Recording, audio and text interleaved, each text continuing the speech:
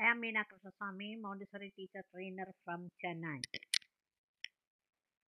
As per the stages of development in child psychology, now I'm going to have a discussion on emotional development.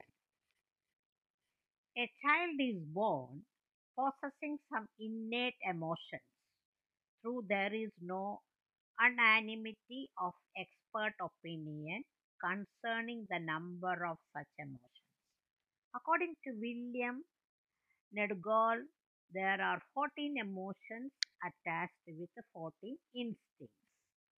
The most important of which is the instinct of self assertion.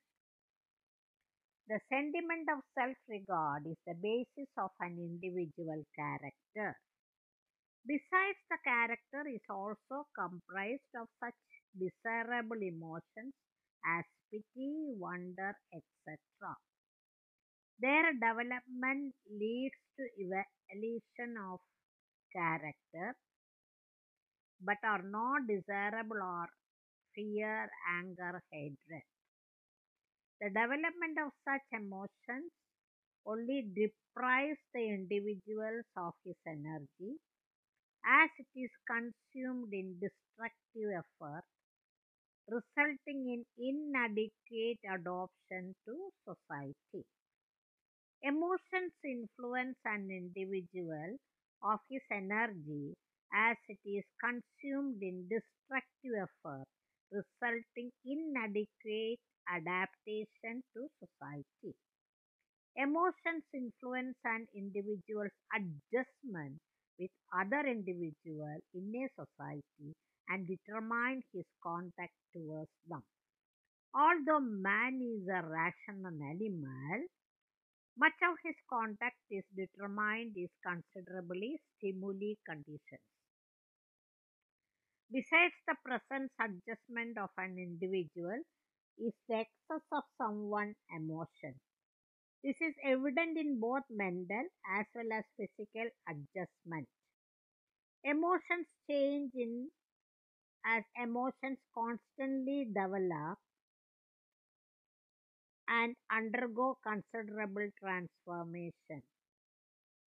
Emotional development too is studied in relation to the individual situations and conditions. The normal states of the development of a human being are infancy, childhood, adolescence, and adulthood.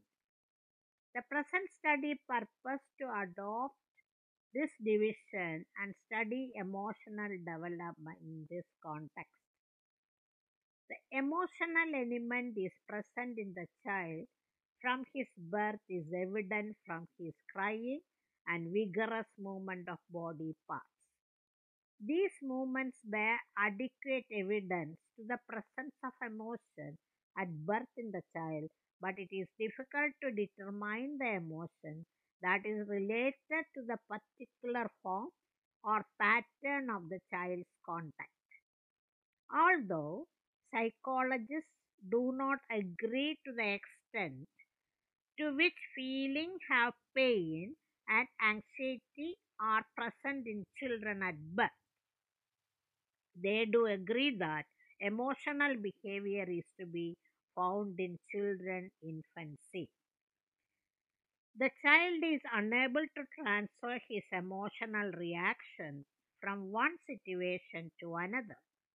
The studies that Briggs conducted concerning infant emotional states revealed that the child's emotions increases with experience, but they are very changeable and unstable. Anger and fear in infancy are indicative of general obstruction or pain. As the child develops and passes to a higher stage of life, and his emotional pattern can be determined with increasing precision and accuracy. In order to study the child's emotions during this age, some scientists took photographs of many children depicting such emotions as pain, anger, fear under normal conditions.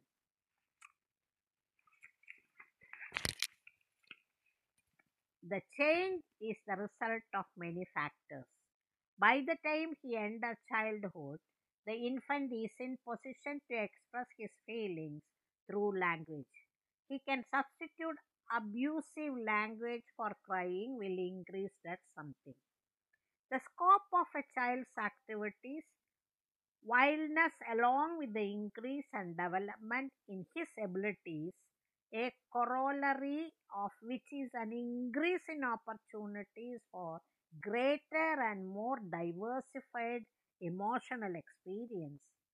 In this manner, a child's emotional development move parallel to his physical and mental development. Experience of emotional feelings from novel things increases as his objectives, purpose, desires, and plans increase. The famous psychologist Watson believed that the newborn infant has three fundamental emotions: fear, anger, and love. Sherman and Bridges have criticized Watson's contestation on the basis of considerable experiments. And next lesson, we will talk about the emotional education of the infant. Thank you very much.